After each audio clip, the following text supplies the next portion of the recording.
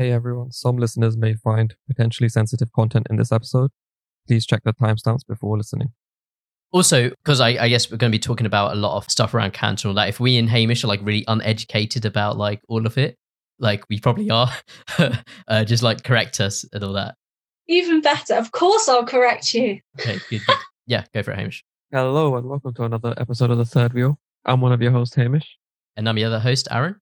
And today we're joined by Maddie, who's a call out from Bianca's episode. Maddie, would you like to introduce yourself? Hello, I'm Maddie. I want to say anything else?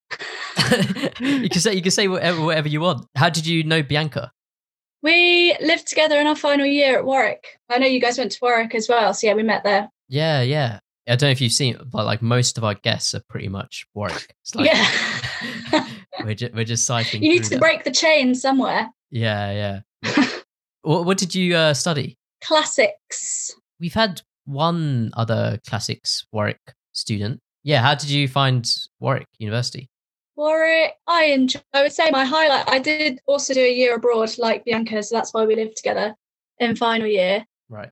So that was the best bit, which was actually being away from Warwick. I liked it. I liked the campus living because I live in London normally, so it was quite nice to feel sort of in a more quiet setting, very studenty setting. It was good. The course, I can't say I've actually learnt that much. If you test me on classics knowledge, don't expect that much. It was more for the experience, I think. Yeah. How come classics? Originally, I chose classics because I studied Latin at school and I just really, really liked it. And my A-level Latin teacher was basically pushing me to do classics. And they made it sound really, really fun. And I was like, well, that sounds really cool. And I thought, I can learn Greek as well. I love ancient history. So learning a bit more about that, I just thought, so I picked it because I thought it was interesting. There was no like backing behind it. It was just something I enjoyed. No, that's cool. You mentioned there you did a year abroad. Yes. It's interesting actually when you were saying that, how I've never heard someone like put it that way, where when I asked you like how was Warwick and you went like the best year was actually the year you wasn't at Warwick, which I guess is for a lot of people, most people who do year abroads, funnily enough. I don't know if that says something bad about Warwick or just the UK or just... No, I mean, it's just the company they had. It's nothing to do.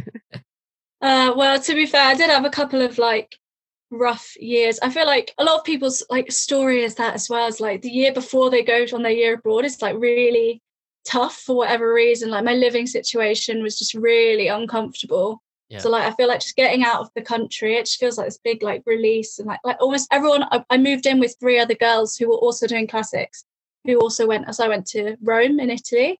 Okay. So we all went together and we all lived together, and we all had this like, went through this terrible experience in second year. So this is like I feel like you're like freedom and you can find yourself again. I feel like it's such a common thing that everyone's like, I found myself on my year abroad. Yeah. A gap year. Yeah. That's what it is. Yeah. So you went Rome? Yeah. Had to learn Italian as part of my course. So all of my lectures and all of the studying was done in Italian. Again, don't test me on Italian, please. I can count in Italian and say hello. That's what the A-star in Italian GCSE did for me. That's all I can remember. And count to 10. I think I could just about order in a restaurant still, but that's about it. Passing an exam. That's good. So all of our exams as well were oral exams with, Italian professors, and you had to sort of sit there for half an hour to an hour sometimes just chatting to them about the module that you'd done in Italian. So the studying part of the year abroad was very, very stressful. The rest of it was great. Italian food, Italian culture, meeting people, a bit of traveling. Yeah, it was amazing. Yeah, awesome. But yeah, where other places have you like traveled to? I've stuck to Europe because of budget, so I'm excited to sort of branch out of Europe. I've done a lot of Europe. A lot of Italy. I'm trying to think of what my Italy highlights would have been. Me and my flatmate did this sort of 10-day tour, quotations, of northern Italy. So over 10 days, we visited how many? Could have been 8 different cities. That's cool. So like Bologna, Milan, Venice, Verona. It was so much fun. And by the end of it, some days we were walking like 30,000 steps. By the end of it, my knees were packed in. I was like an 80-year-old. I was like, I can't walk for 2 days. It was so much fun. Done all on a budget. We were surviving off crisp sandwiches. Classic. The odd slice of pizza, obviously. Yeah, go.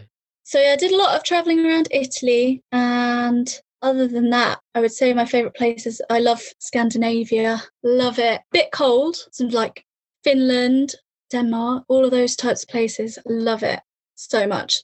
Yeah. They're very happy places. Oh, happy. Yeah, they're very happy. They're like, aren't they the happiest countries in Europe or happiest countries in the world or something? I think I read that somewhere, but then I was just like, how do they measure that? So they just like ask people? This is fair. I can't remember. I've read a whole book about it, but I can't remember how they measure it. It must be like a survey, just like, I I don't have know. no idea. And it's a weird one because there's got to be how happy are you on a scale of 1 to 10? Got to be. Yeah. Well, I was going to say it's definitely not by suicide rates because apparently these countries actually have the biggest suicide rates and they say it's because of the weather, because they get really, really short days in winter where it's just like dark all through winter. You know, those snowy places like Norway and stuff. Yeah. So they have like the happiest population, but also the highest suicide rates. Very interesting. Was that in the book? It was in the book. So it's fact. It's fact, guys. Yeah, 100%. Yeah, how's it been like with COVID then? I guess you haven't been able to, if you're quite like a frequent traveller. Yeah. I guess COVID has kind of put a halt to things. Yeah, definitely. Me and my sister went away. So last February, just before it all sort of kicked off, we went for a week to Spain. I thought this was going to be the start of me and my little sister travelling together and me taking her away and taking on our first little holiday without the parents. Clearly not. But so I felt really like, I've been away now. So when the pandemic hit, I was like, it's okay. I've had my fill of holidays and nobody else is travelling. So I didn't feel too left out. But now it's been over a year. I'm well ready to go on holiday. And it's winter again. I just want some sun, just a beach and sun. I don't even want to see the world. I just want a bit of sunshine. There was like 2 hours of sunshine today morning. I was like, what's going on in this country? Yeah, and I still didn't go outside. Yeah. Outside? What's outside? Yeah, exactly. Where were you when you heard about COVID? Bit of a weird question, but I don't know why that just came to my head. I think January. So this time last year was Chinese New Year. So I definitely remember speaking to people at work about it because I said, I'm going to go to Chinatown for Chinese New Year. And my colleague was like, are you sure you want to do that? And I was like, what? She was like, the virus in China. I was like, yeah, it's in China, not in London. Ha ha ha. So I went to Chinese New Year in Chinatown. It was packed. It was so busy. And I was aware of it, but at that point it wasn't really in London. I really didn't think it was going to like spread in London, to be honest. And then February, when we went to Spain, we were definitely more aware of it, but like nobody was making it. We found it a bit strange that not that many people were wearing masks and stuff. We were like, oh, it was like really normal. There wasn't any extra like hand washing or whatever. I was sanitizing my hands the whole week, like all the time. But I'm kind of a bit like I would have done that anyway on holiday. Okay. And then it was like on our train back home from the airport, there was a couple on the train, and this was where was it? Somewhere in Spain had like completely locked down. They'd like locked everyone in the hotel because COVID had spread through the whole hotel. And that was when me and my sister were like, oh my God, we were so close. We were like, it's spreading through Spain. And then it started spreading through Italy. Very surreal. And I was like, we're not going to go into lockdown.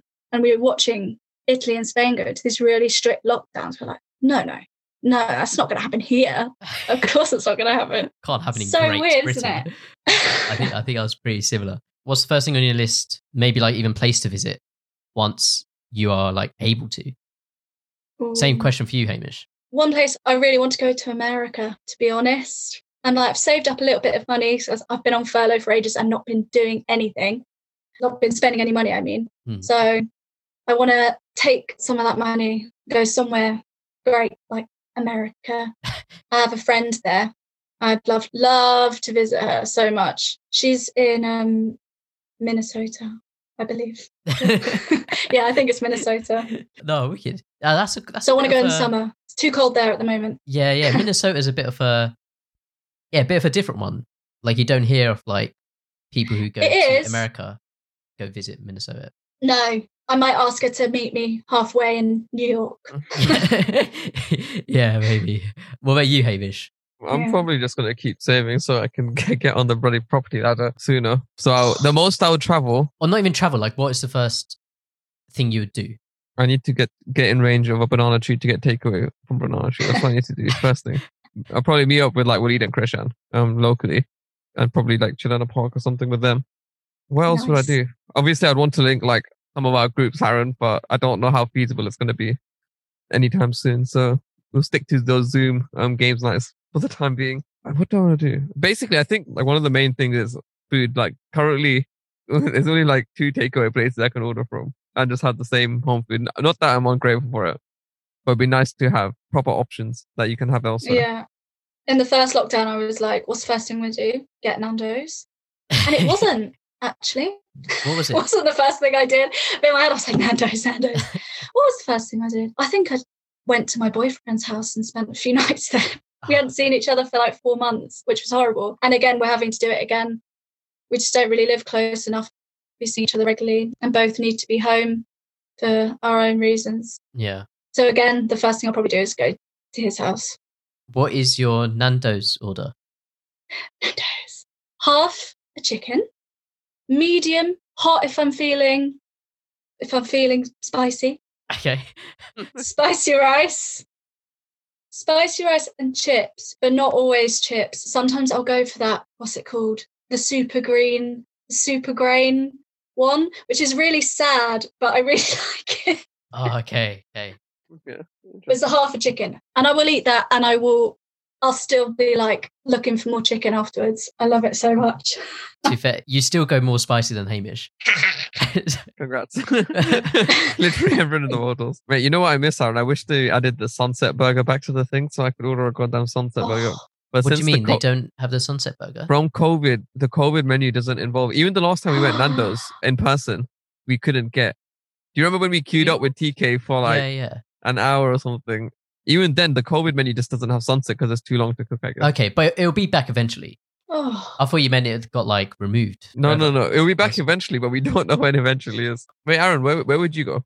I think it obviously wouldn't be the very first thing, but like one of the first things I want to do is probably go see a football match. oof. Yeah. I like how you got Fair 0 to enough. 100 real quick. Like it wasn't even like, you would have got to a big event here right away. It's such a big thing that's missing from like society, though, isn't it? I'm not like a football fan, but my boyfriend's like a massive football fan, and he's got a season ticket, and so he used to go like every week. Okay, and yeah. it's such a big thing that's like dropped from his life. Yeah. See, the thing is, it's not like I went regularly or anything, but it's, yeah, I don't know. So you just want to be in a crowd, really, don't you? I know. It sounds weird now I said it. Like, why do I want to do that so soon? The thing is, Aaron, I don't blame you. I want to go to a concert, but I don't want to be around that many people. Like I have so many tickets. Like Yeah. just keep getting rescheduled. I can't do anything about it. Yeah. But I'm not going to go anytime soon. I think it's just been in a space where like everyone is like, because I imagine once it's over, everyone's just going to be so happy. Do you know what I mean? Like, and then if we'll be in a stadium, like, 2028. yeah. Can't wait. And like the atmosphere in like something like a football stadium or a concert, as you said, I imagine it'll like that period as soon as COVID is finished will be like incredible. Yeah. Hopefully. The vibes is going to be amazing. Yeah, all about the vibes. I was going to try saying like, since we can't go on vacation, you've been offered to, what about vaccinations? I don't know. Okay, whatever. We're going to leave that in as it is. So, Segue. word on the grapevine, is that what it is, Aaron? Word on the grapevine is Yeah, word on the grapevine. that you'll be getting the COVID vaccine. Oh, you've got it, or you had the first. Me? Yeah. Yeah, I had it last week. Yeah. Which one is that? Like, there's like 4 variants or 5 variants. Yeah, variants. I got the AstraZeneca Oxford vaccine. It was a very, very happy day. The phone call and the vaccination day. It's one of those like, you can't contain your excitement, but I'm just on my own and I'm walking down the street like, yeah.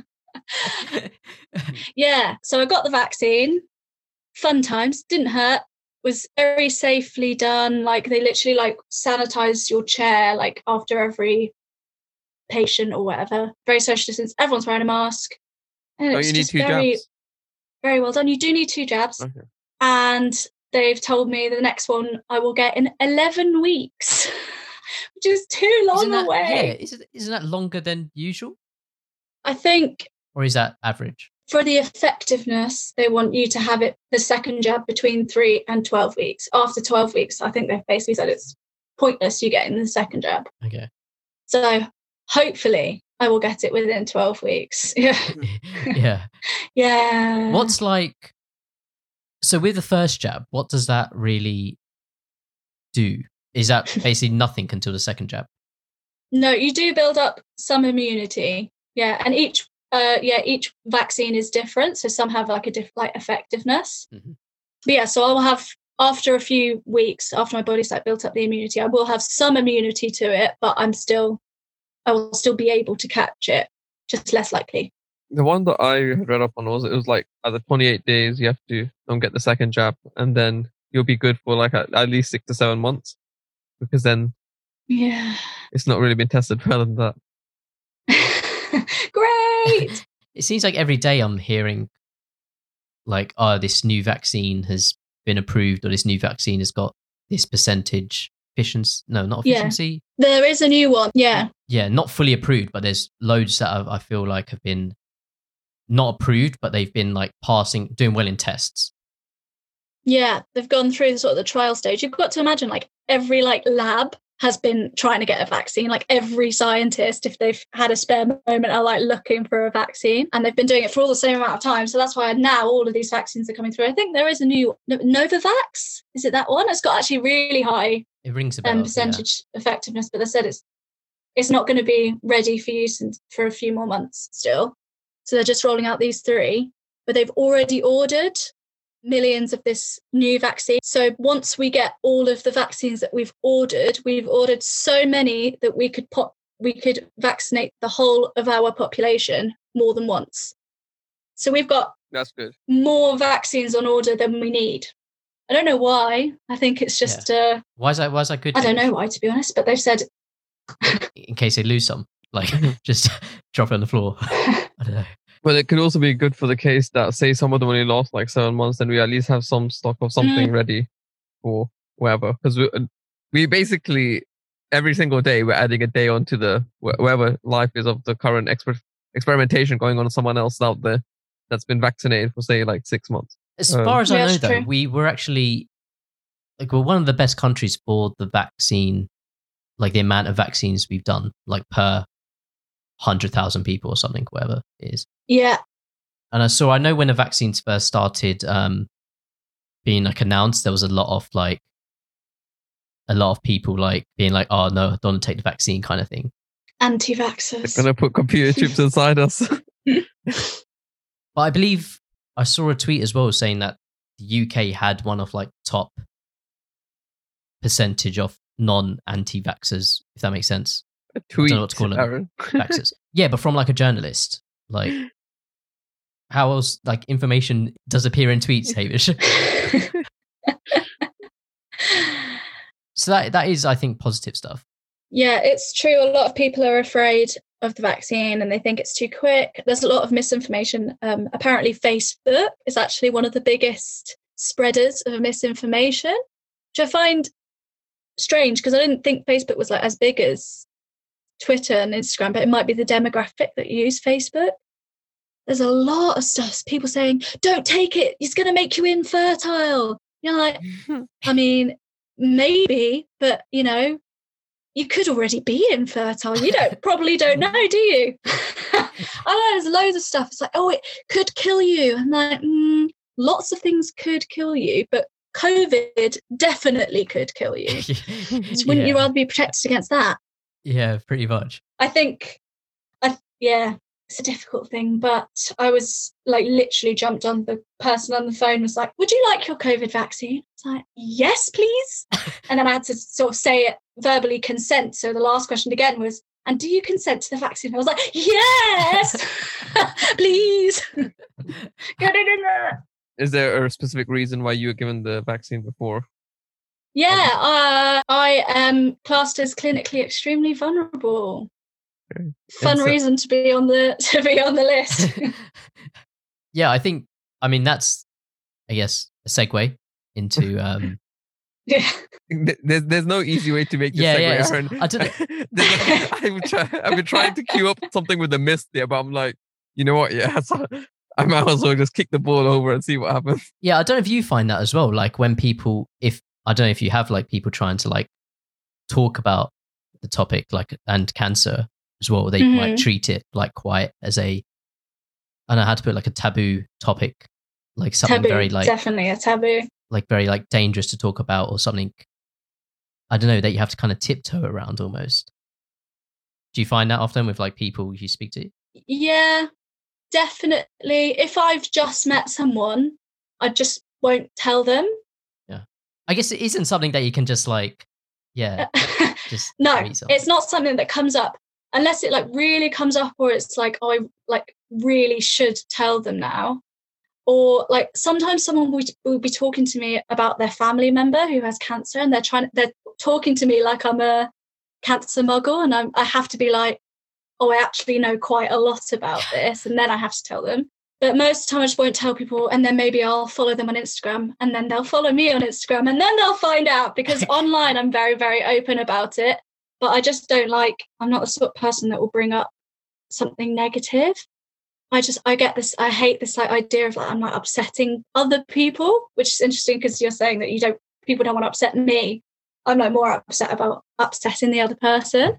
Yeah. Yeah, and quickly on that note, I was going to say, if anyone doesn't want to listen to this topic, there's timestamps in the description. You could just skip over it if you prefer, because we obviously don't want to be insensitive to others.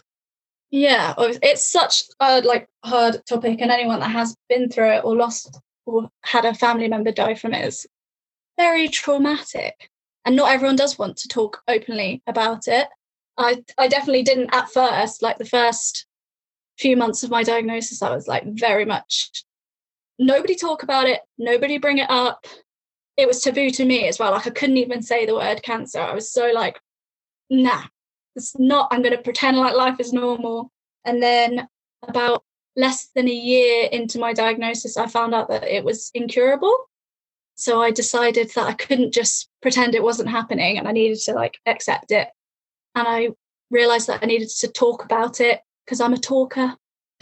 So that's now why I'm like very, very open about it and like to talk about it all the time. I think you defined us as people, cancer muggles, I believe. So yes. We're gonna ask questions, hopefully. Oh yeah, go ahead. What kind of one is it? I've got a cancer called sarcoma, which is quite a rare type of cancer. So you might not have heard of it, but a lot of people haven't ever heard of sarcoma. I hadn't before I was diagnosed with it. It grew from a lump in my shoulder. It was sort of at the back of my shoulder, like on the left side of my back. It was quite a small lump to begin with, like pea-sized. And then around a year and a half later, I'd noticed that it grown to more of like nearly golf ball sized. I was never worried that it was cancer, but I was just like, well, this is an ugly lump on my back that has grown. So that's why I decided to go to the doctor. It was more a, aesthetic thing, where I kind of thought I kind of want to get this lump removed because you can see it, assuming it was a cyst or like a lipoma or something. Yeah, so my specific sarcoma is a soft part sarcoma, and then within that it's an alveolar soft part sarcoma. Sarcoma make up 1% of all cancer diagnoses, and my specific type of sarcoma makes up 0.1% of sarcomas. So I have a very, very rare type. Yeah, I'm in the same boat where I like generally hadn't heard of it until maybe like a week ago or 2 weeks ago when we were like in conversation about organizing this episode. For me today. Yeah. How old were you when you were first diagnosed? When I was diagnosed? Yeah. I was 18. It was a few months into my first year at work. Okay, wow. Yeah. What was your kind of if any of this is like even hard for you to, I know you said like you're really like open about talking about it. If any of it's like, you don't want to, just like tell us, skip over. How was like that? Like, love it. First, like, how's the like initial reaction? Almost like, as you said, it wasn't my it initial wasn't like reaction. Yeah, because you're the lump. You said like, I guess it might have been like one of the last things on your mind. It was a really long build up. Sarcomas are really often misdiagnosed, which is why they quite often have already spread by the time people are diagnosed, because even doctors find them difficult to recognize because they're so rare. Like, they don't expect a little lump on your shoulder or on your leg to be a cancerous lump, because it normally is a cyst or a lipoma, so it's very difficult to recognize. And it was only by my own squeamishness they tried to remove it in the GP surgery, because they told me it was a cyst. Okay. And after they'd inserted the local anaesthetic, I'm a big needle phobe as well. So whole experience has really tested that. They'd injected all the local anaesthetic, which was really painful. And then they started like prodding it, and I could still feel it. Because I don't know why I thought this, but I thought local anaesthetic like meant that you couldn't feel anything. But you can still feel it. It's just numb. So it doesn't hurt, but you can still feel. And that just completely freaked me out. And I didn't let them cut me open. And they sent me for scans. That initial ultrasound scan, which is, the one that pregnant women have. Mm-hmm. They ultrasounded the lump, and they were like, oh, actually, this isn't just a cyst. It looks suspicious.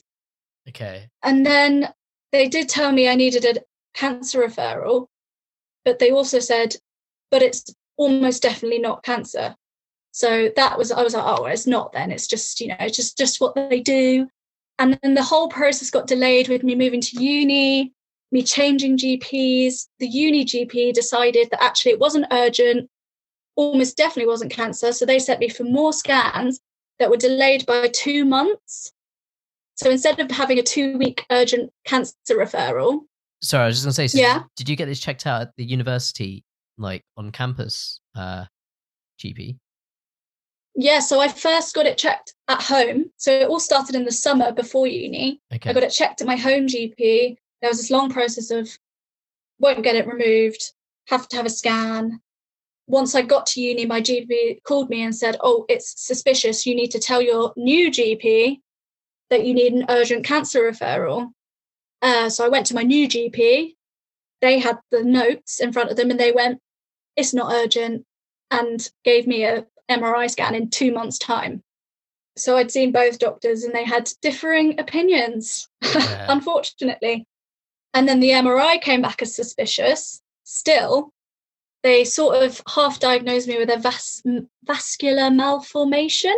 They said they were like 95% sure it was a vascular malformation, which is like this benign thing where what's the word? Not your veins. Your what? We're not good for words. Especially with that many syllables. You're stretching. Anyway, it was just some weird thing, and they were like, it's okay, we can cut it, and it'll come out, but we do need to take a biopsy. And didn't let them take the biopsy, so they had to do the biopsy under general anaesthetic, which delays things further. Eventually it got to January, and that was when they called me in early after my biopsy, which was my first sign. But even then I was like, maybe they just want to like get rid of me, get it over and done with, just tell me, oh, it's all fine, blah blah blah. And all the warning signs, we were still like, no, it's probably going to be fine, isn't it? So they said they were like 95% sure it's not going to be cancer, so definitely not going to be. Yeah, it was, unfortunately. And so I'm obviously very annoyed about the fact that it was delayed, that it took 5 months from coming to the doctor with my lump to actually being diagnosed. And it's a long story. Were you quite, so when that happened, were you quite positive about it, or were you kind of like, oh no, this is like the end of the world kind of thing? So I was kind of in the middle. I think the doctor at the time was quite positive-ish. It was very weirdly, I just feel like, I don't know, it felt like they were trying to get a reaction out of me. Whenever I tried to be positive, the doctor was like, no, but this is serious though. And I'm like, oh, so what? Okay. What? I don't know. They just give you so much information at that first appointment. I was never anyone that was ever sick. I'd like barely been to the doctor in my whole life. All of a sudden they were like, we need to weigh you, take your blood pressure, take some blood tests, like whatever. A nurse takes you into a private room and starts giving you all these leaflets. Yeah. It's just like very, very overwhelming. And I was just with my dad as well, because my mum even was like, I'm going to go to work, but it's going to be fine. So I don't need to come with you. My dad had to call her on her way to work to tell her the news. I think almost telling people is probably the hardest part. And even now, like I tend to like try and do it in the easiest way possible, like send out a group message or like make a post or get my dad or someone else to tell people, because it's like really overwhelming having to tell each individual person when you've got new news. And yeah, that day, me and my dad sort of had a moment and like we went to a coffee shop and just sort of like, you just unwind a bit and just like think about what's just happened. And I had actually organised, because it was a trip to London from uni, I'd organised to meet my friends on the same day. Oh, no. So me and my dad said goodbye at the tube station, a bit of a teary goodbye, because I didn't want to leave my dad on his own on the tube. But I was like, gotta go see my friends now. Gotta go to Byron. I'm gonna go eat a burger now. Okay. Yeah, needless to say, worst burger of my life. And then did you tell your friends? We decided to continue the day. So as soon as, because one of them knew what I was doing that day anyway. Right. Yeah. So when I met her at the train station, I literally like practically fell out of the train as soon as I saw her. I just like burst into tears and just gave her like a massive hug. And like she knew instantly what it was. But then when my other friend arrived, I was just like, I can't tell her.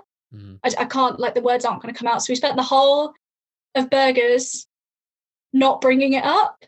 And then eventually she was like, oh, Maddie, weren't you going to like a appointment or something? Like, did you get the results back from that thing? I was like, oh, yeah, it's a sarcoma. She's like, well, I don't know. That sounds cancerous. I was like, yeah. Oh, it's just awful.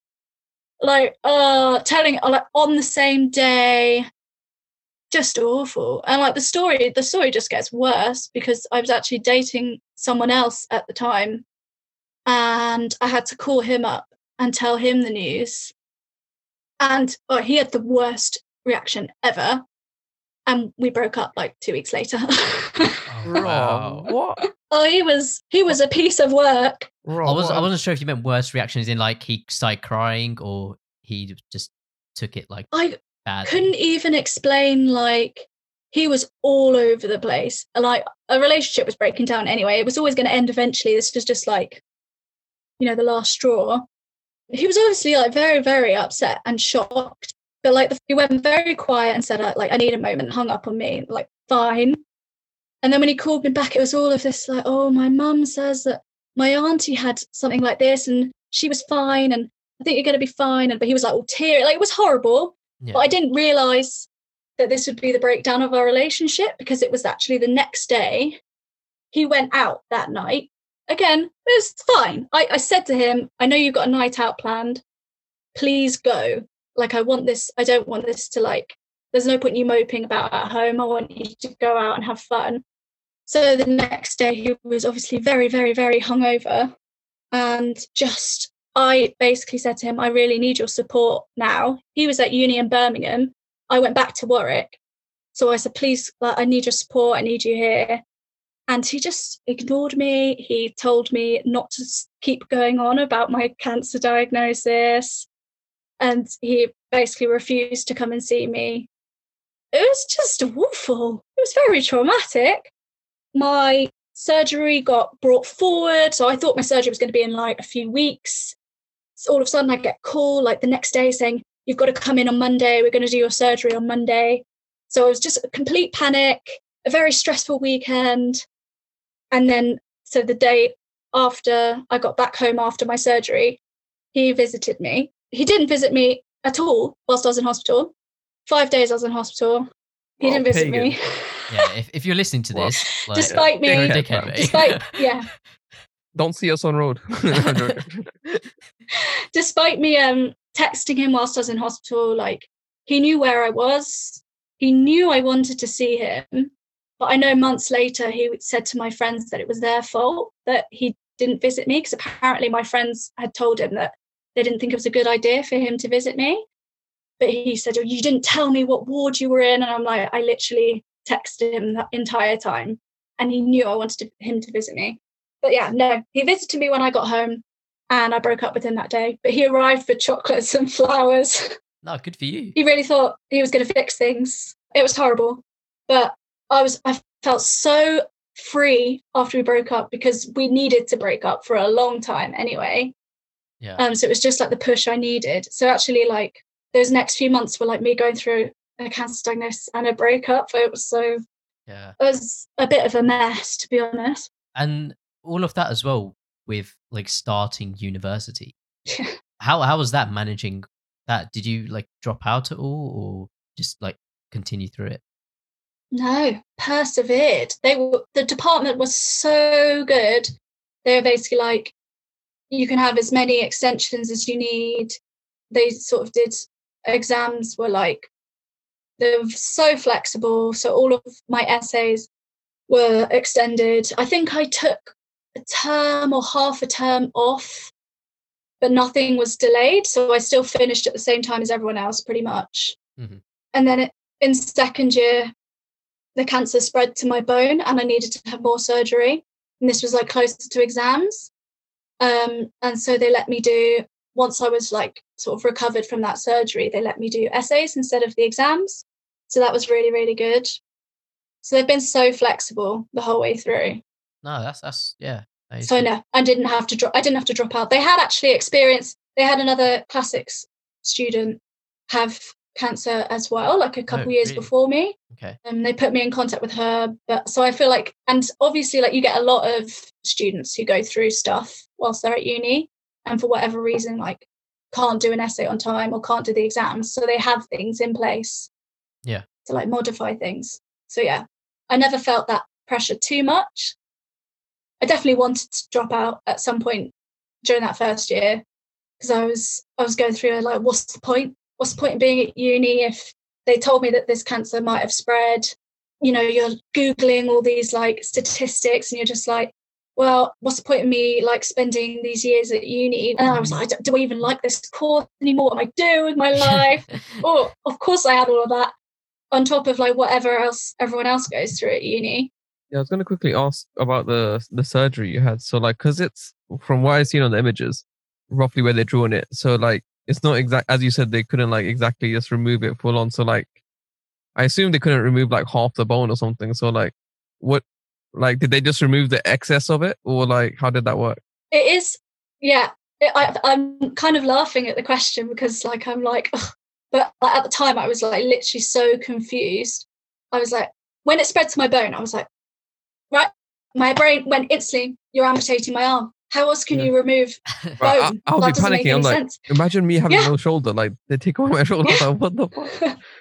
My instant reaction was, oh, so it's in the bone, in my shoulder. You're going to get rid of my arm. Like that. And I'd read about people having to get amputations. But no, so first one was just a lump in my muscle / that's a soft tissue. They remove, it was about 3 to 4 centimeters, but they've removed a lot around the edges because that's what they do with tumors. They try to remove healthy tissue around the edge because you can get the odd cancer cell that sort of spreads around and you never really know where it stops. So they try to remove as much as they can. So that's why the scars are a lot bigger than the actual tumors were. When it spread to the bone, so I've got 2 really cool scars running like parallel to each other. They've removed sort of a third of my scapula. It's called a scapulectomy. And I remember the like consultant saying to me, "Oh, we remove parts of scapulas all the time." I'm like, I don't have parts of my bone removed all the time. Might sort of sound scary to you, but it sounds scary to me. So but it doesn't affect, it wasn't next to my joint, so it doesn't affect my joint, doesn't affect anything. I've got full range of, well, nearly full range of movement. It's almost like a miracle because you're just like, how can you remove a part of your bone and then still be functioning? Got a bit of a dent, which I love showing off. When pre-corona, I'd be like, touch my dent. You can feel where the bone flexible. ends. Yeah. And those aren't the only surgeries I've had, because it has also spread to my lungs. I say this like this is so interesting and cool, but I do find it really like fascinating in a weird way. It's not a good thing. But anyway, I had spread to my lungs. Yeah. And so I have had a sort of lung procedure as well, but I don't have any scars from that, because it's just, again, the magic of science, almost like a keyhole surgery where they've gone through my ribs with like a needle and then sent microwaves through a fiber and basically like zapped off the little tumor in my lung and, again, tissue around it. So I've had 2 tumors removed with the zapper, which is called ablation. And then I do have some other tumors in my lungs that are now, this year, I've started on some new targeted drugs that are really cool and are working. And it's a bit like chemotherapy, but you take it as a pill and it doesn't have the same effects as traditional chemotherapy. So it's not as bad on my immune system. Obviously, I don't lose my hair, anything like that. And I'm on it every day, like, and permanently until it stops working, basically. You're like, so the happy vibes that are coming out of you, despite you're saying a bone got cut, they put this into my lung. Yeah. I just find it super... Like, credit to you for that. I don't know. I don't know what it is. I'm not happy about it. Mm-hmm. I'm definitely positive about it. I just like almost like learning. Maybe I'm just a bit nerdy. I think that's all it is. I'm nerdy about it. Like, it's such a big part of my life. I've done so much research on it. I've now met my 5-year like 5-year mark, survival mark. So it's just like been part of my life for so long. And I just find it so interesting. For a second, I was like, 2016 to 2019 isn't 5 years. Where are you doing this maths from? And then I realized it's 2021. Wow. 2020 didn't really happen, did it? Yeah, true. I want to take it back slightly to when you said like you found the lump and then you got diagnosed. Was that basically just it? Were there any other symptoms that kind of made you associated with it? No, literally none. I was a very, very healthy, fit, energetic person. Didn't have any other ailments at all. Painless, growing lump. And that is one of the major symptoms of sarcomas. It's like a breast lump or a testicular lump. Like, you don't have any other symptoms necessarily when it's small, but you have to feel for it. You have to check your body. So 5 years since, I've not had any other. The lung tumours are very, very small, and people can have healthy lungs even if they only have one lung. So I wouldn't necessarily feel any symptoms of that. Yeah. And when it spread to my bone, I think I had a bit of pain in my shoulder, my arm, and sometimes I would get backache, but I would never necessarily associate it with as a cancer symptom. I would never have gone to my doctor and said, I'm having pain, you need to check there. It's just one of those things I thought was kind of normal. So yeah, no. I mean, normal cancer symptoms can be things like losing weight, losing your appetite, just general changes in your health, basically. But I didn't have anything and still don't. Okay. And then when did you find out that it was incurable? When it had spread to my lungs. So I feel like that was 9 months after my diagnosis. But I always knew there was a chance anyway, because they had already, very close to my diagnosis, they'd spotted something on my lungs, but they weren't sure what it was. They said, because they say anyone could have a mark on their lungs. It doesn't necessarily mean it's cancer. But by the 10-month mark, they could see that it was growing, and actually there were more spots turning up. So that's when they knew for sure. And then the next year, April maybe, I found out that it spread to my bone, and that was when the surgeon said to me, he used his battle analogy, which is something I hate. The battle, and when people say you're fighting, this is just a battle, the whole war analogy, I hate it so much. For lose the battle, win the war and stuff like that. Yes, exactly. They lost their fight. It's no, they died. They were unlucky. But anyway, yeah, he was like, this is just one battle in a long war. And you do realize this is incurable now. But we're going to do our best. And that was when I was like, oh, okay. So it wasn't immediate.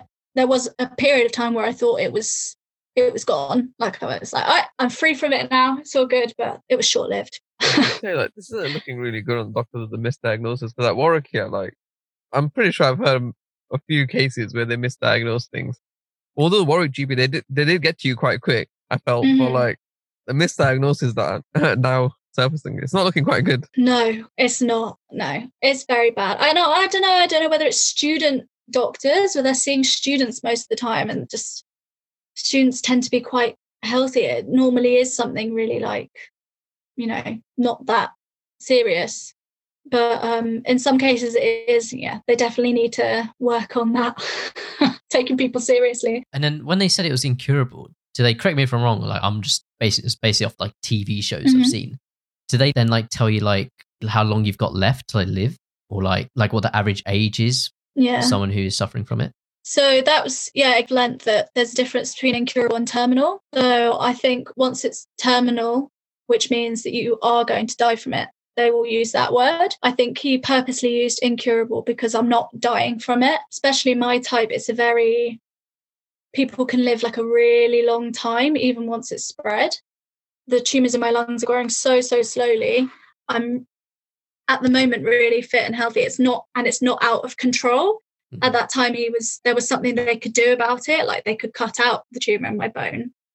But yeah, I was interested in that, but I was too scared to ask. Yeah. So I did a lot of Googling, and eventually I asked, but like in a really roundabout way. I was like, so what would happen to me if you couldn't treat me? Like what? And then he knew what I was asking, but he again gave me an analogy where he was like, if we put you on a desert island and we'd never found it, and we weren't treating you, then eventually the cancer would take over your body, and like your organs. I'm like, okay, basically you're saying it would kill me eventually. That's not quite answering my question, but I'll take it. It's fine. This doctor must have maybe over his time found ways to deliver the news and less, less. Yeah. I can't imagine delivering that news. Like, how do you tell someone? So like this guy must have the analogy system to do it. Yeah, but I feel like if you're in that profession that he is, I assume he like specializes in like treatments like that, you must like have to give that conversation like more than once. Yeah, exactly. But having said that, I imagine I would be quite similar. I can see myself definitely giving some football analogy, like somehow, like just from like awkwardness, like I would just be like really like awkward. Yeah, I wouldn't want to do it. Yeah. There's so many things, like so many layers to it. They are experts. They're experts in like oncology and in cancer. They're not experts in like, talking. In human interactions. Yeah. Yeah, they must be doing it like most days, I'd assume. Yeah. And I don't think they did it badly. I think everyone's different, and they never know how someone's going to react. Like this, they must have people having full-on meltdowns, like screaming, crying. Like you never know how someone's going to react, so you have to kind of tiptoe. And that is how a lot of them do it. It's like kind of drip feed you information and then see how you react, and then give you a little bit more information, then see how you react. And then they go, "Any questions?" And you're like, because it's so hard to like think in that situation. You leave the appointment, you go home, you're like, I have 101 questions. Yeah. But in the appointment, they're like, do you have any questions? And you're just like, no, I don't know. Should I have questions? I don't know. Now looking back, like I would have asked so many things, but I didn't know what to ask. I'd never been in any situation like that before. Yeah. When you said like you were like Googling and find out like difference between like terminal and like incurable, was that kind of like Hamish mentioned before, like how like positive you seem. Were you always like that throughout, or was like, I can imagine like a moment like that where you're like, okay, no, this might not kill me. I'm going to be like positive about it. It's not going to kill me, kind of thing. And then, would you say that you're always generally like quite like that? I would say it depends on what you mean by positive, because I think my version of positive is that like I'm dealing with it and that I've accepted that it's happening. So I'm not positive in that. Like, I'm definitely like gonna get through this and I'm gonna live a full life. I'm positive in that. Like, I know I'm not gonna be able to live a full life. Like, I know the reality of it is that eventually it probably will kill me, and it is just gonna keep coming back. I'm probably going to be on way more treatments. I'm probably going to have more surgeries. So there's no point like mulling about for the rest of my life, because this is my life now. So I think there was a moment, it took a long time, a lot of being inside my own head, and then eventually just like talking to other people about it. So I guess, more acceptance than being positive in the sense of feeling like, I don't know. I think there's a lot of toxic positivity in the cancer community sometimes. And I really hate it when people are like, you're going to pull through this. You can fight this. You'll do this. I'm like, but I've been told it's incurable. So actually the likelihood is I won't. But that's just not helpful for you to say that to me. Whereas saying like, I don't know, I've written blogs about like what people can say, because there are a lot of things that like, don't say this to a cancer patient. Yeah. Ideal world, you've just met someone new. Yeah. And I guess you've told them that you've been diagnosed with this incurable cancer. What's kind of, I don't know, what kind of reaction would you like appreciate? That's probably a tough question. No, there's been a lot. I think there's been a lot of both. There's been a lot where I'm like, I'm really happy with the way that person reacted. Yeah. And then there's others where I'm like, whoa, if anybody says that to me again, I'm going to go crazy. I'm trying to think of ways that I've come out of a conversation where I'm like, oh my God, I'm so happy I told them. It's striking the balance of like sympathy and being understanding, being like, oh my gosh, that must be really hard for you. Because when people are like, oh, but I had a family member that did this and that, I'm like, no, just listen to me. This is like my situation. And I think showing that you've listened to what they've said, recognizing that it's a very difficult situation, and asking questions, it shows that you're interested, and that it shows the person that I've not completely like put them off ever speaking to me again.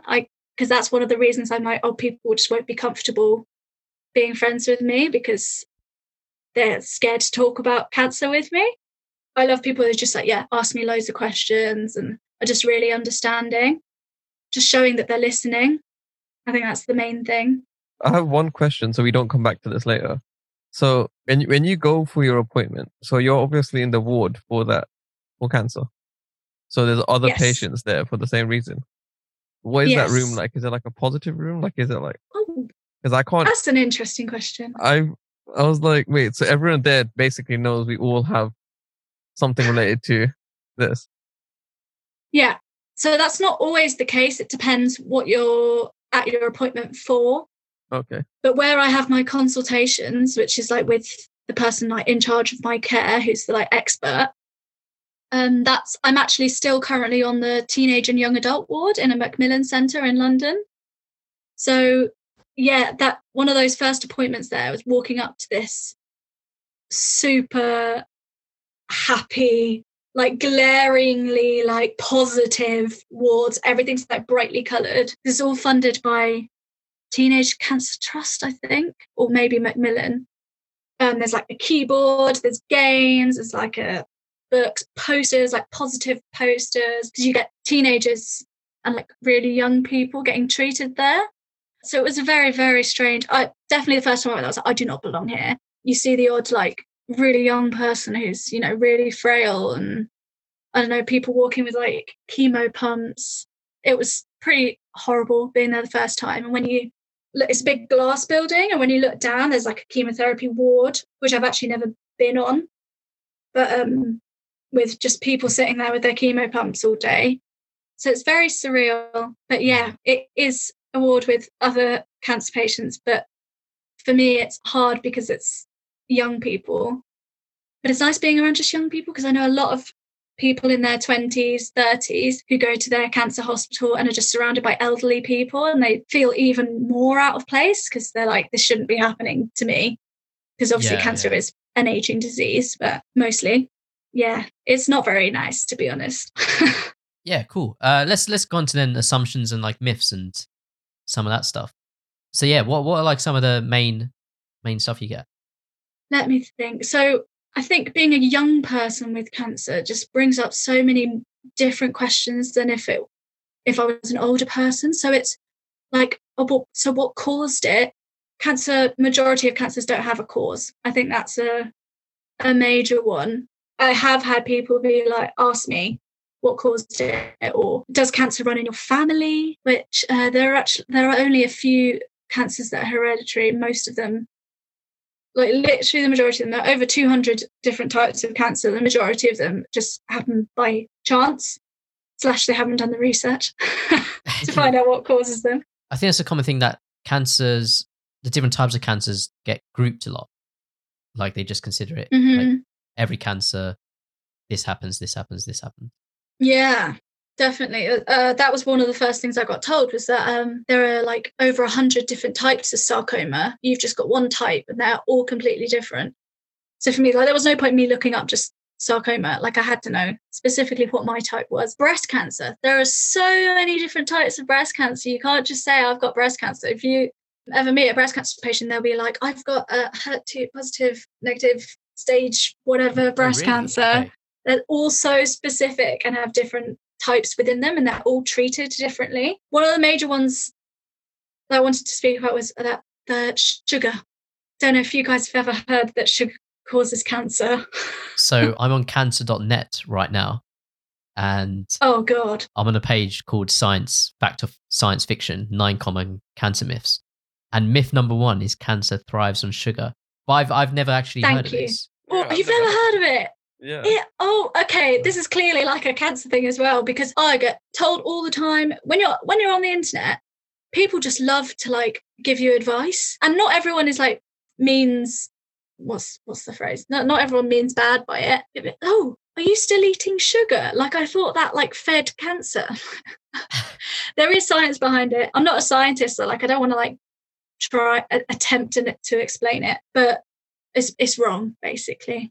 There is some evidence that cancer cells like feed off glucose, which comes from sugary things, but it also comes from things like bread and pasta and like starchy foods, basically. So to tell a cancer patient that to cure their cancer, they just need to quit sugar, or they caused their cancer because they ate sugar, oh, it riles me up the wrong way. It's not true. Myth. Thank you. Yeah, I've clicked on a few links and it's like the top one for most of them. Yes, thank you. And then the other one that I would like to mention is that there isn't a cure for cancer. Don't know if you've ever heard that one, that conspiracy. What, as in there's a cure for cancer, they just don't want to tell you. Have you never heard that one either? I thought it was like specific to certain types. I didn't know it was like... No. Like, as in, like, I thought you could treat, maybe not like a cure as specific, but you could definitely treat and rid some. No, that's not a myth. Obviously there are... Oh, so what do you mean if by you're cure, diagnosed early, especially. No, people think that there is some weird medicine out there that they're just hiding from us, because like a vaccine or something, I don't know. And I think these people don't understand that, cancer is like multifaceted and there are over 200 types. And each one's completely different. They're hiding it because pharmaceutical companies make so much money off chemotherapy, blah, blah. So, yeah. It's on the NHS. Yeah, so like most of it should be subsidized for you if you have to pay anything, right? Oh, no, I don't. Yeah, I don't pay anything. Okay, yeah. Woohoo, thank God for the NHS. Should we have a read of some of these? Yeah. Some of these. I've found a different website now, cancercenter.com. Oh, God. These website names. Getting a biopsy makes cancer spread. There's actually a little bit of truth to that, but it's not like it shouldn't deter you from getting a biopsy. But I have heard the way that biopsies, like a needle biopsy, they put a needle through and then they pull it out to bring, and I think there have been some cases where like cancer cells can like spread with the needle or something. I don't know what you can read there, but I've definitely heard of some things. Yeah, it says when there's like a quote from someone saying there's absolutely no evidence that doing a biopsy or removing the cancer will make it spread. When a tumor needs to be removed or tested, the process will not cause the cancer to grow. However, having it removed or tested is an important part of the treatment process. Yeah, no, definitely wouldn't let it deter you from getting a biopsy. I think it might be specific types or like specific areas where biopsies are slightly more risky. But generally, they wouldn't do something if it wasn't safe and if there was a risk of it spreading it more. Yeah. There's one here. Can eating burnt foods cause cancer? Oh. Is that another one? I've No. never heard that before. Yeah, burnt foods. Oh. Again, not true. I think there are some chemicals that occur when food gets burnt, so people think that it can give you cancer. So if you've ever had burnt toast, guys, I'm sorry. You're going to get it. It's just funny. So the reason that cancer myths are like just so annoying for someone with cancer is because a lot of it just like makes you think that people are trying to tell you that it's your fault somehow. People like to reason it. I think they find it very difficult to like believe that a young, fit and healthy person could possibly be diagnosed with something like cancer. So they just try and reason with it and be like, oh, it has to have some cause. I think because they want to believe maybe that it can't happen to them, but it can happen to anyone. Anything unusual, no matter how old you are, no matter how healthy you are. If it lasts for more than a couple of weeks, get it checked out, please. Yeah. Sure. And get your doctors to take it seriously. Was there a point, as you mentioned earlier as well, you go onto your Instagram and you can see that you like talk about it a lot and you quite like own about it. I've seen you got a blog as well. Mm-hmm. When did you start that? Like, when did you feel like quite comfortable about talking about it all? I started my blog when I was in Rome. Okay. So all that finding yourself. So that would have been like 2 years after my diagnosis, maybe less. I'd wanted to do it for ages and I was really, really nervous. And I think having sort of spare time and having a bit more confidence led me to starting it. I think also having a rare cancer is so difficult to find real information and personal experiences online. So I just really wanted to like get my personal experience out there for anyone who finds themselves in a similar situation and again wants to read some helpful posts from personal experience. And I have had a few people now with sarcoma and with alveolar soft part sarcoma contact me saying that they'd found my blog and they found it really, really helpful. And that's makes me very happy. I've recently met a girl online and she's up north somewhere in the UK and she's got the exact same cancer as me and she got in touch with me saying I've found you on Instagram and I found your blog and I'm finding it so helpful and I want to make a friend because it's so difficult to find people with the same type of cancer. And it's just been really, really nice to have that support system because it is lacking when you're a young person and you're going through a rare cancer diagnosis. Yeah. No, it's really cool. I think, are you also like you hear like a lot of people who have cancer or have like been through cancer, like trying to like spread awareness? Yes. Very passionate about raising awareness. I just do it whenever I can through my Instagram or Twitter. And that's like kind of what I want to go into for work as well. Like I'd love to work with a cancer charity, just a health charity, to be honest. Just being able to raise awareness from like a bigger platform. Yeah, super passionate about it and fundraising as well.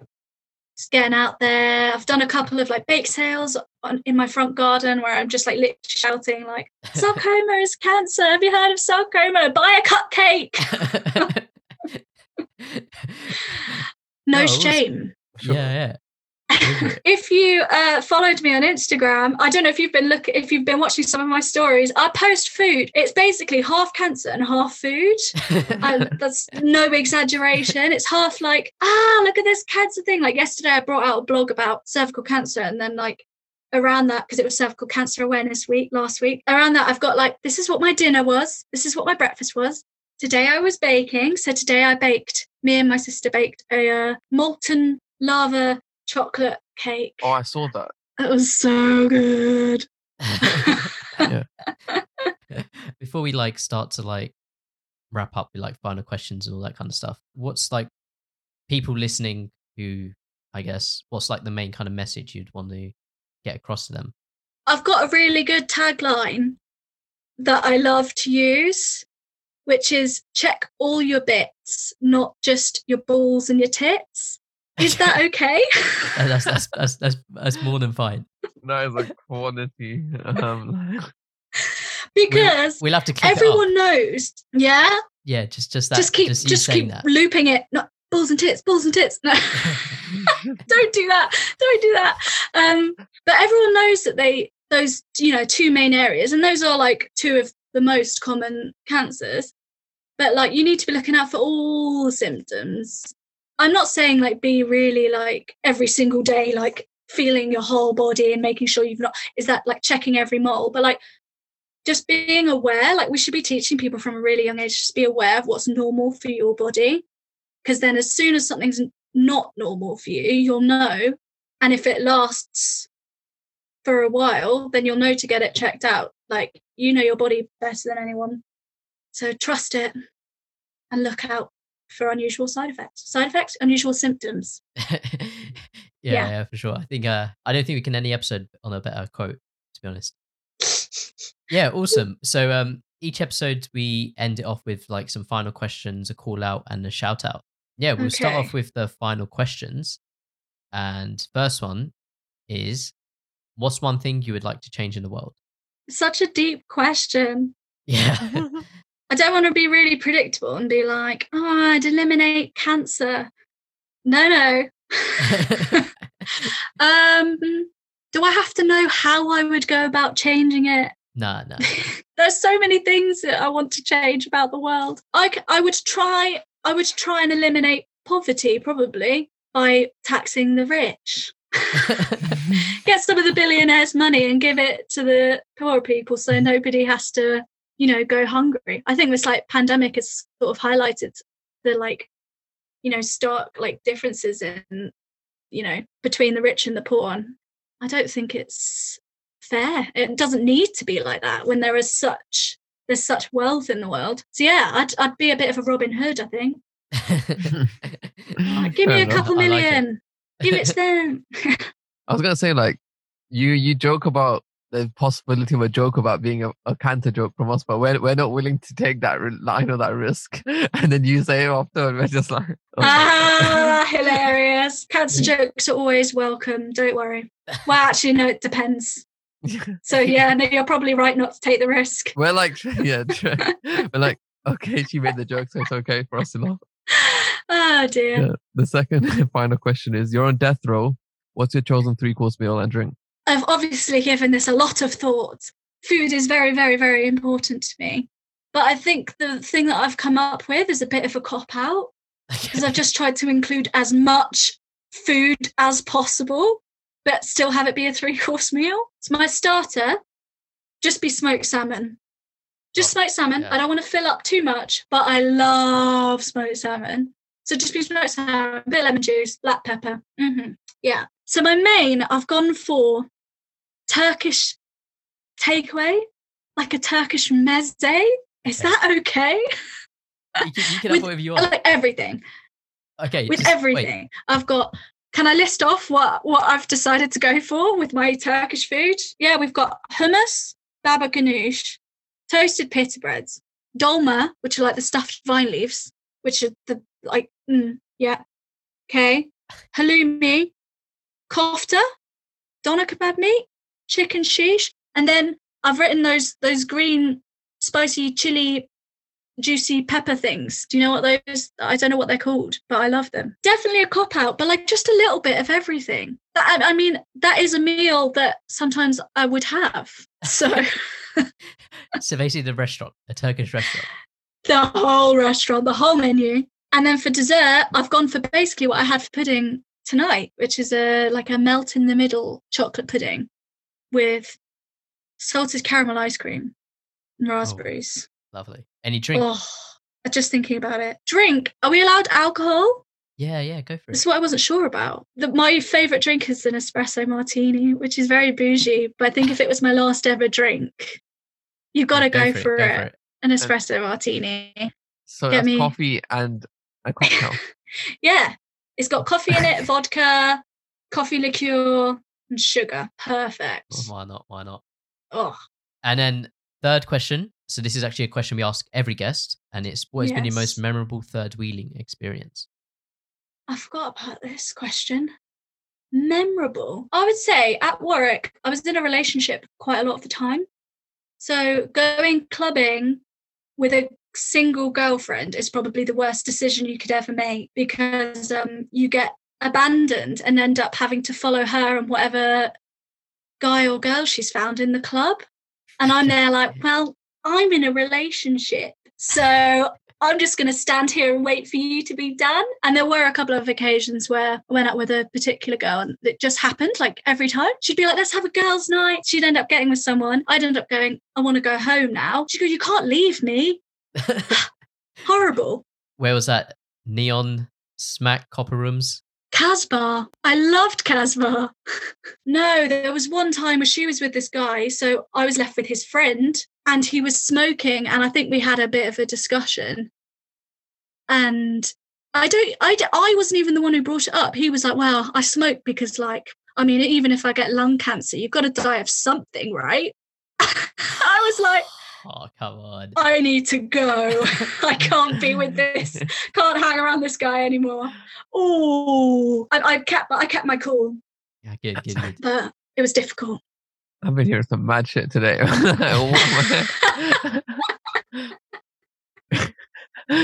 Last bits to shout out. So basically, anything you want to plug and tell the people to check out, now's the time. So yeah, Maddie, anything? My blog, right? Yeah. Go for it. Yeah? I wasn't sure if you're going to say, yeah. I wasn't sure if you're going to say more. My blog. It's called Maddie's Cancer Tales. And if you type that into Google, it should come up. And I don't just talk about cancer. I talk about other things as well, like traveling and like food. And I like debate about some current affairs that interest me. And it's generally like funny and positive like me, but also like informative. So yeah, definitely. I'd like people to check that out. Yep. A link for that will be in the description as well. So yeah, definitely go check that out. Hamish, anything? I was just going to shout out 2 songs. One by M. Huncho called Overpriced. The second M. Huncho song is Dancing on Ice with Nave Smalls and Young Bane. And yeah, obviously there are links that Maddie has given. Goes without saying. So I'm sure you check them out. I'm going to shout out the same thing I shouted out in the episode we recorded this morning, which will be released the week after this episode. So yeah, bit mind boggle. But at the start of like COVID, I made a website which just kind of gave like numbers on people in different countries, like how many cases there were, how many people had recovered, how many people had died, like for basically all countries. And I've basically last week or so been remaking it, giving it a bit of redesign, and added some like vaccination information. So like vaccination, like statistics and stuff. So a bit more positive. Yeah, go check that out. Link for that will be in the description too. That's so cool. I want to check that website. But yeah, Maddie, thanks so much for coming on. Really appreciate it. And thanks for like talking so openly. My pleasure. Thanks for having me.